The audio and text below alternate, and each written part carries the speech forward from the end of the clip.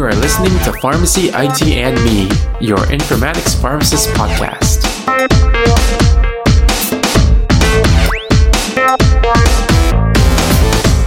Hey everyone, this is Tony Down. Welcome to another episode of Pharmacy, IT, and Me. And as with every episode, we start this one saying that the intended audience is everybody. Today we'll be speaking with our very special guest, Dr. Dennis Tribble, on what his role is in pharmacy technology and informatics. So thank you so much for taking some time to be on the podcast, Dennis. How are you doing today? Oh, pretty good. Want to be sure that people understand that because I do work in industry, that what I'm about to say reflects my beliefs and my experiences, not necessarily the opinions of my employer, BD. Just so that everyone understands that I'm not speaking for BD. Awesome. Yeah. So thank you for clarifying that. And I know that, some companies do have some strict guidelines on that. So thank you so much for, just being on this podcast and being open to sharing your story. Just for the listeners who may or may not know who you are, can you tell us a little bit about yourself? Hi, I'm Dennis Tribble. Graduated from pharmacy school in 1974, University of the Pacific. Did a residency in Greensboro, North Carolina. Spent about 12 years as a hospital pharmacy administrative pharmacist for in the Chicagoland area, and then got the bug and went into industry primarily, in fact, exclusively around automation and more explicitly exclusively around pharmacy automation. Awesome. So, I was always curious too. I know a lot of people who go into the technology space, automation space, prior to that, they would be a pharmacist of some sort. And I was curious just for you, when you started your career, what kind of inspired you to go towards the pharmacy route just in general? Well, actually, it was door number two. I had gone to college for 4 years as a pre-med and discovered by junior year, medicine and I really didn't see eye to eye about life. So I was still interested in staying in the healthcare field, and because I had a lot of preparation in that area. And also, in all honesty, I was draft number 125. When you graduate from college, 1B, someone who's been excused from the draft and you're no longer in college, you suddenly become a 1A. So I was looking for a way to get back into academia to avoid being drafted, and also wanted to continue to pursue a healthcare career, and had a good friend who was a pharmacist, Sacramento at the time, that actually let me come help behind the counter in the store. And I got the bug at that point to do pharmacy and wound up going to pharmacy school. Oh, cool. So when you were doing pharmacy school, did you kind of see where the different avenues of pharmacy would go? I don't know, I don't know the scope of pharmacy practice back then, how it was versus now. So do you have some history about that? Well, actually, the scope of practice probably wasn't incredibly different. The distribution of practitioners in various roles was different. And I would say that by and large, people coming out of pharmacy school in 1974, which is when I graduated, most of them had as a career goal to eventually own their own store. As we know that now the number of pharmacies that are owned by individuals are incredibly small. Compared to chain stores. Obviously, the distribution into clinical practice and institutional practice has changed dramatically over that period of time. Remember, too, that in 1974, somebody's idea of powerful computing equipment was a handheld calculator. So, when you start looking at going into informatics, that wasn't even a distant dream in those years. Oh, wow. So how long did you say again that you were in pharmacy, traditional pharmacy practice before you went into automation? About 12 years. Wow, 12 years. What kind of made you decide? What was an inspiration for you to kind of move that route? Well, there were a few things that happened at about the same time. The first was that I had been approached by my boss at the time, who had some spare mini computer capacity. You would laugh today at what that capacity was, but had some spare capacity on an IBM System 34 mini computer. Wanted to know if I wanted to automate our distribution process. Understand at the time we were running profiles on something called a magnetic card typewriter. You would have a card that looked like a punch card, only it was covered in magnetic media, and you would slip it into a box that sat on the side of an electric typewriter, and it would remember what you typed.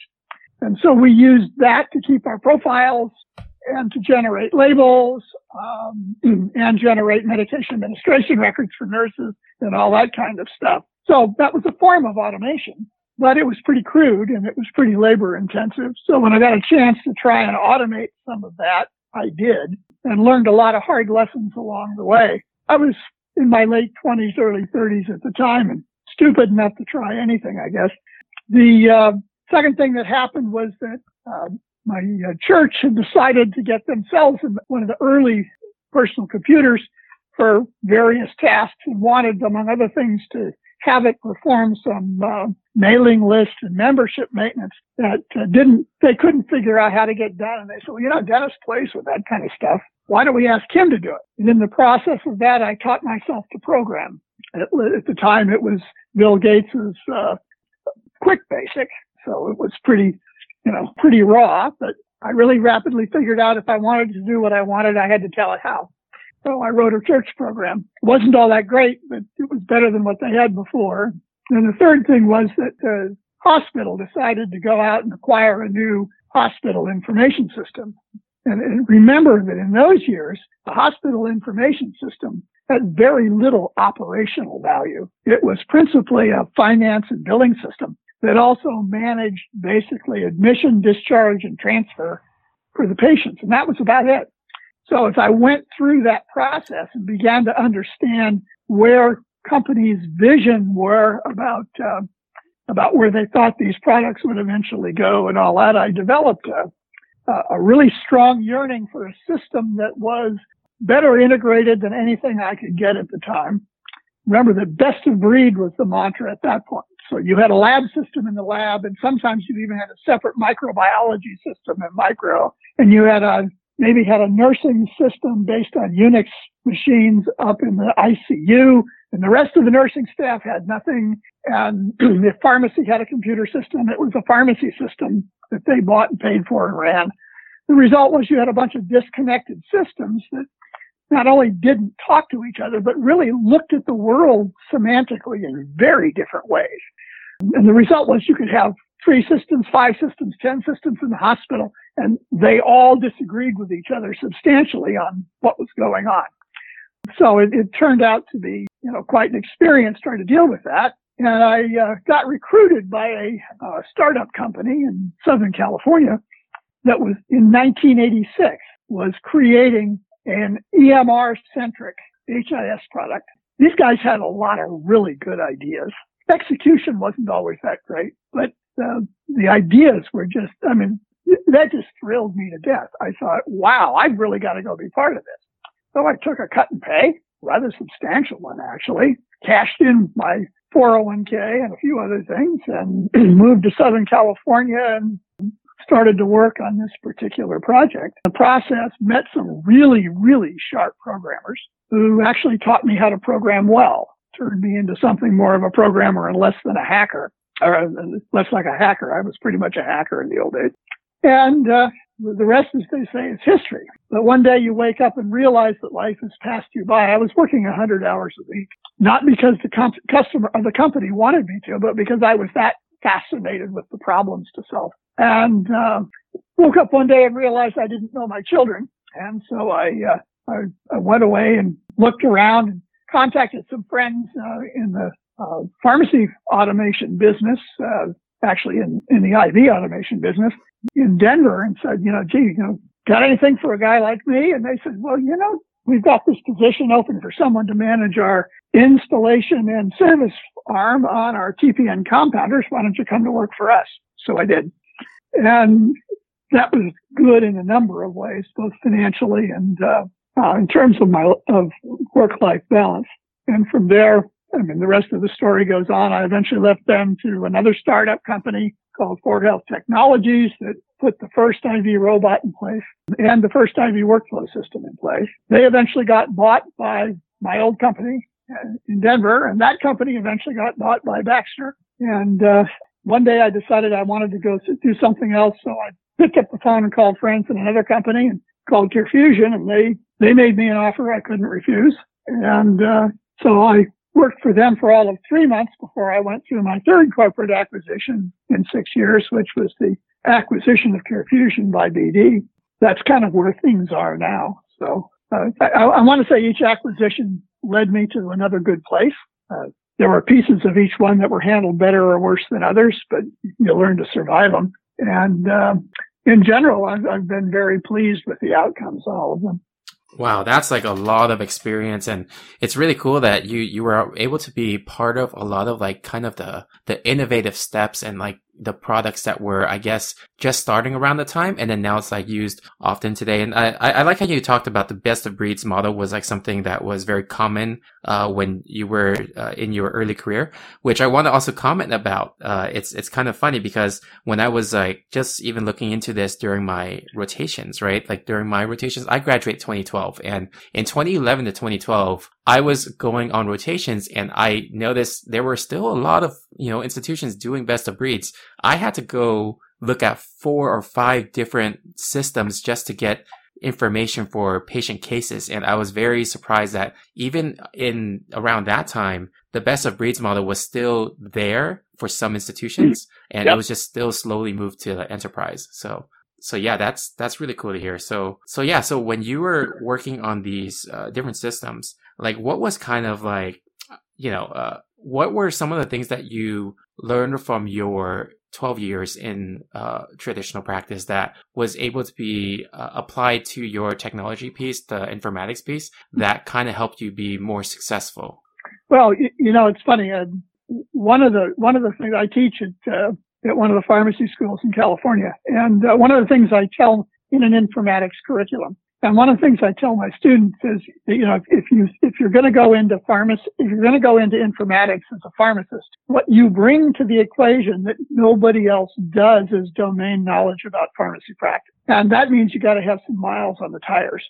So I went all the way basically from a staff pharmacist when I first got out of my residency to a supervisor, to an assistant director, moved to another hospital and became a director and practiced there until I went into industry.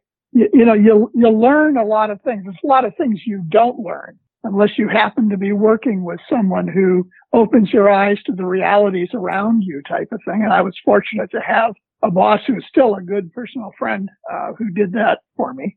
But, always thought of pharmacy as a money-making operation for the hospital until my CFO sat me down and taught me the ropes around things like, adjusted payments and insurance contracts and those kinds of things. And by the time, you applied all the contractual allowances to what you thought was your revenue, you were barely making any money. So the guys, even back then, the guys in the finance part of the organization, they didn't see pharmacy as a revenue center. They saw it as a cost center. And we were running a pretty robust outpatient pharmacy as part of that, which that at least should have been better than it was.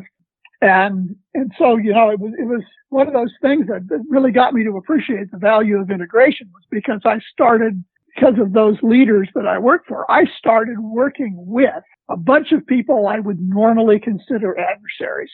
And because that's the way pharmacy was in those days. Pharmacy was this little fortress down in the basement, arming itself against all those people on the floors who were making our lives miserable. And, at some point in time, you have to get to the point where that's not the way you look at the world anymore. And so, although I still run into an awful lot of folks who do, the bottom line was that, I learned a lot about how operations work, and being in more than one hospital and seeing more than one system really, really makes a difference. I'll tell you that industry was a better thing for that at the end of the day, because I actually got to see a lot broader variety of pharmacy practice once I got into industry than I ever did while I was in practice. But, I think the bottom line is you have to, especially if you've done any automation of your own in your practice, you've been forced to realize that all the assumptions you used to make about how things actually work are probably wrong. And, if you sit down with a jaundiced eye and start dissecting what people are doing and why they're doing it and how many varieties of ways there are to skin that cat, you get to the point where you realize that this is an opportunity that's ripe for automation. If only you could get people to give up doing things their own way. And that's a battle I fought for 30 years, and I still don't think I've come close to winning it. But, that's really one of the things that it's a mistake I made in practice that I didn't learn until industry, which was assuming that the way we did everything now was the only right way, and that nobody could bring a better way to me if I was just willing to open to it. One of the biggest mistakes I made was that my boss, when I was in practice, brought in a friend of his who was an industrial engineer who came and watched us for a few days and tried to sit me down and get me to think about why it was we did certain things we did. And I'll be honest, at the time, I wasn't ready to take that input. And all I did was justify what we do currently, which I look back now and realize was just me being very scared of change. And I lost a lot of opportunity there. And that really kind of opened my eyes in retrospect when I look back on it and made me realize, okay, if somebody's going to come with, new automation and those kinds of things and different ways of approaching the problem, they may not know everything they need to know about how I do what I do and why I do it that way. But it's worth my while to take a look and see if it makes any sense and suspend judgment and disbelief at least long enough to try it on and walk a few steps in it and make sure that it will, I think it will or won't work. Because at the end of the day, if I've learned nothing else about automation that doesn't change the way you work isn't doing you any good. And I believe that very, very seriously. The really disruptive stuff that people have done are not things you can lay on top of what you currently do. They're things that make you have to stand back and reevaluate. I've got this new tool. Okay, how am I going to approach the job with this new tool? So that's probably a lot of what I learned. But again, if I had been in places, if I had not been in places where I really had to learn to get along with the larger care team, I probably wouldn't have gotten the good learning I did during my practice. Wow. So, I really like that you emphasize the learning process, and in practice, like, you're just continually learning. And I think that's something that maybe some students don't know yet, that, students in school right now just think like once they're done with school, then they get their job and then that's that. But it's a big emphasis that, like even what you said, like just operations change all the time, or even like the field of informatics and technology is changing all the time. And there's always that aspect of lifelong learning. Yeah. So, thank you for mentioning that. And I also wanted to kind of delve into, what you just talked about, all your experiences. Was there something that, maybe if you had to choose one kind of experience in your entire career that stood out, what would that be? Wow. That's actually a pretty difficult thing for me to answer. I've got to say that I learned a lot working in startup companies, because to some degree, very, very large organizations and stable organizations that I've been through, they've got a lot of cushion. At the end of the day, they've got good markets. They can take their time getting stuff done because they've got products that are funding them and all that kind of stuff. But when you're with a startup, you gotta love the belly acid. You gotta love the anxiety. You get up every day, and everybody in the startup who's in any kind of a management capacity knows exactly how much money you've got in the bank and exactly how fast you're spending it and exactly what every customer you've been able to inveigle into looking at your product, is telling you good, bad, and ugly about it. And you make some really, really hard decisions about what are we going to do next? And it's the kind of thing, right, where you're really forced to confront a whole bunch of realities. We as pharmacists, we're brought up with the notion that the only acceptable level of risk is zero. And especially in a startup company where you've got a whole bunch of stuff in front of you to do, and you've got to figure out what the most important stuff is to do. You have to stratify risk, and especially if you're regulated by the FDA, you have to stratify risk, and you have to attack first and most heavily the risks that have the highest rating for being risky, right? That are most likely to cause harm, whether that's financial, regulatory, patient harm, whatever. But you've got to be able to focus on those first. And at some point, which means you have to develop a mindset that not all risk is the same, right? And you have to do special things for the really risky stuff and be willing to throw your resources, because they're very definitely finite, really throw your resources at the stuff with the highest risk and save worrying about the other risks until you've got those done. And because some risks have a are so low either in terms of their severity or their likelihood that, they really aren't as pressing as the ones that are very likely and have a very high potential for harm, or a very high potential for occurrence. One of the other things it taught me that I still think we're trying to learn as a profession is the notion of foreseeable misuse. That's an FDA term, which is you can't just test the happy path in the product, and you can't just willy-nilly throw stuff at it to hope you can find a way to break it. But you have to step back and ask yourself the hard questions you don't like to answer about things like, okay, given what I know about the customers I've ever dealt with, what are the ways somebody might misuse this? Let me give you an example. When I was in the TPN compounder business, we used barcoding to validate that you'd put the right ingredient on the right lead in the TPN compounder. And more than once, I walked into a hospital where the technicians put all the barcodes on a piece of paper on the side of the hood. And instead of actually scanning what they were hooking up to the compounder, they were just scanning this piece of paper. In part because periodically when things came in from different suppliers, what they really should have been doing is sitting down and updating their formulary. And since no one was assigned to do that, it was just easier to keep scanning all the old stuff, even though it produced all sorts of weirdness with the way the device worked.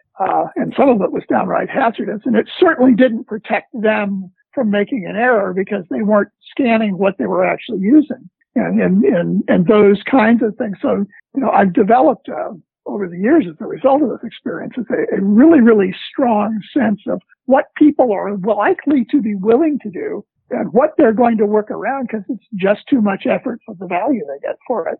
And so that whole notion of foreseeable misuse, I think, was one of the really significant ahas I got out of that notion, that experience, because it was something that if I had not seen with my own eyes, I probably wouldn't believe it. Yeah, I really like that you mentioned it. There are so many workarounds that people do that we are just not aware of, and we're not in that operational practice. So that's, from my experience, I'm sure you heard about this, but for barcoding at the bedside, there's always other workarounds that people do, with keeping the meds in their pocket or keeping a scan code on in the nurse unit and things like that. So it's just really interesting that people will always try to find a way to kind of circumvent the systems, and that's one of those things that working in pharmacy technology, your emphasis on trying to mitigate those risks is very important. And this field, it's still fairly new still, even at this point. And yeah, you had so much experience, and there are people out there that are students now that want to get into this field. And then there are also individuals that are not practicing in informatics, but they want to get into that. And you had experience from that route too. And I was wondering if they asked for some advice from you, like what would you say to them about maybe transitioning from traditional practice into informatics? Like how would what kind of advice can you give them? Well, there's an article in 2009 that I wound up being one of the authors on in AJHP called Whither Pharmacy Informatics. And that article talks a lot about the skill sets you need to be able to really survive and thrive in an informatics role. And so somebody thought they'd like to do that. There's a few things I would suggest. One is, given where you work now, look for opportunities to get involved in the informatics ecosystem where you work. Whether it comes down to periodically helping with say, formulary maintenance or product configuration or those kinds of things. Start getting involved with those to the extent that you can, because usually there's far more work for informatics people to do than there are informatics people to do it. So if they're working with someone in a staff position or a mid or frontline management position, who's willing to go the extra mile a little bit in troubleshooting and those kinds of things, they're usually more than willing to work with you. And that's a way you demonstrate to the management of your organization that maybe you should be the next person they move into that kind of a role. The other thing that I personally found was useful over time was when someone was coming in either from the vendor or from IT or whatever, troubleshooting a problem, I would look over their shoulder and ask them questions about why that was the way it was and how did they figure out how to do that. And, sometimes the answers were really gruff because not all people are all that talkative, but, it's another way to kind of get a sense for what's involved in doing this job and whether or not your mind works on it. One of the things I tell my students is if you don't love this stuff, you're in the wrong place. And I mean that with a passion. This is the kinds of things you have to learn and deal with when you're dealing with informatics and with automation are so far beyond anything that you learned, in pharmacy school, unless you're in a residency program or something for informatics, but are so far beyond that unless you've experienced it and you just enjoyed the heck out of it and those kinds of things, how would you know? One of the other things I've seen a lot of people do that kind of get the bug is they develop a certain amount of facility, typically with Microsoft Excel or any other spreadsheet, depending on what you use, but learning to program those, even if all you're doing is putting formulas and sheets and maintaining complex, workbooks and worksheets and lookup tables and those kinds of things. That's another thing that you can do to just get to the point where you start appreciating, how logic works and how you solve problems using stuff that looks like coding. If those kinds of things will turn out to look good for you, those are things you can do now without taking additional programs or training. There are, of course, PGY2 and PGY2 residencies and that kind of stuff. But for somebody who's already earning a living and maybe supporting a family, that's probably a bit of a leap to do. So, getting in, doing what you can and demonstrating an interest to people so that when another position opens up, even sitting down with a supervisor or a director and saying, I think I'd really like to do this. If a position opens up, I'd really like you to consider me. Well, okay. Make sure people know. You don't need to be a programmer. I mean, it's something I taught myself to do, and I've done it now about 6 times. I program in about 6 different languages. And I actually had to do it for a living for a while and learned very quickly. I didn't like doing it for a living very much. I liked doing it to play. But it's not so much about becoming a good programmer as it is to develop an appreciation for how computer logic works. Because when you appreciate how computer logic works, your relationship to automation takes on a different and a more productive, in my mind, a different, more productive association. Because it's not, I actually worked with people who treated the an automated system as if it were a petulant child. And, I'm sorry, they're not. Computers are literal idiots. They do exactly what you tell them to do and nothing else. And everything that you did tell them to do, whether it makes sense or not. They don't have filters, right? So when you understand what's likely to cause a problem with that, then you do. If you're really interested in design work, user interface design, and those kinds of things, there's a book I highly recommend by Bruce Tognazzini, who was one of the original mentors of the Apple graphic user interface. And the book is called TOG, T-O-G, for Tognazzini, on interface. And it's not a hard read, but it's really, really useful in helping you look at any user interface you deal with right now and figure out what's good, bad, and ugly about it. And it was one of the seminal books that I was introduced to that really, really helped me in the user interface environment. There's lots of things you can do in informatics. It's not just a monolithic role, right? So it's everything from troubleshooting to installations to management to database management to strategic planning around what automation you need and want and where you're going to get it. And that's one of the roles I've been privileged to play now is I have an innovation in my title. And so one of the things I do is keep a mental checklist, sometimes a written checklist of the things I wish I had automated tools to do. And when I find somebody who's starting to think about doing something like that, I get really interested. And not all of them are going to succeed. But the more people try, the more likely we are for somebody to actually develop something that is cost effective for us. And that's really exciting stuff. That's a lot of what gets me out of bed in the morning. Awesome. Thank you for, just sharing some of that advice. I think is really good for people to hear, especially the thing about you need to love this to actually be in it. It's it's not like just a, easy job that you're just going to spend minimal hours on. It actually does take a lot of time. So I'm glad that you mentioned it. And, if people had like further questions for you, like what's the best way that they can reach you? My personal email address is datdoc@AOL.com. Yes, I'm one of those people. I'm still on AOL, but drop me a note. I'm pretty good at answering. Just let me know who you are and where you heard of me and what you'd like to discuss. And I'd be more than happy to chat with folks. Awesome. So thank you so much for, just being on the show. And I'll be putting your contact info in the show notes for anyone who's interested in reaching out. But to be respectful of your time, I know that you're really busy. So to be respectful of your time, I'd like to thank you again for taking some time of your busy day to be on the show. Well, thank you, Tony. I actually enjoyed the heck out of it. So, maybe we can do it again sometime.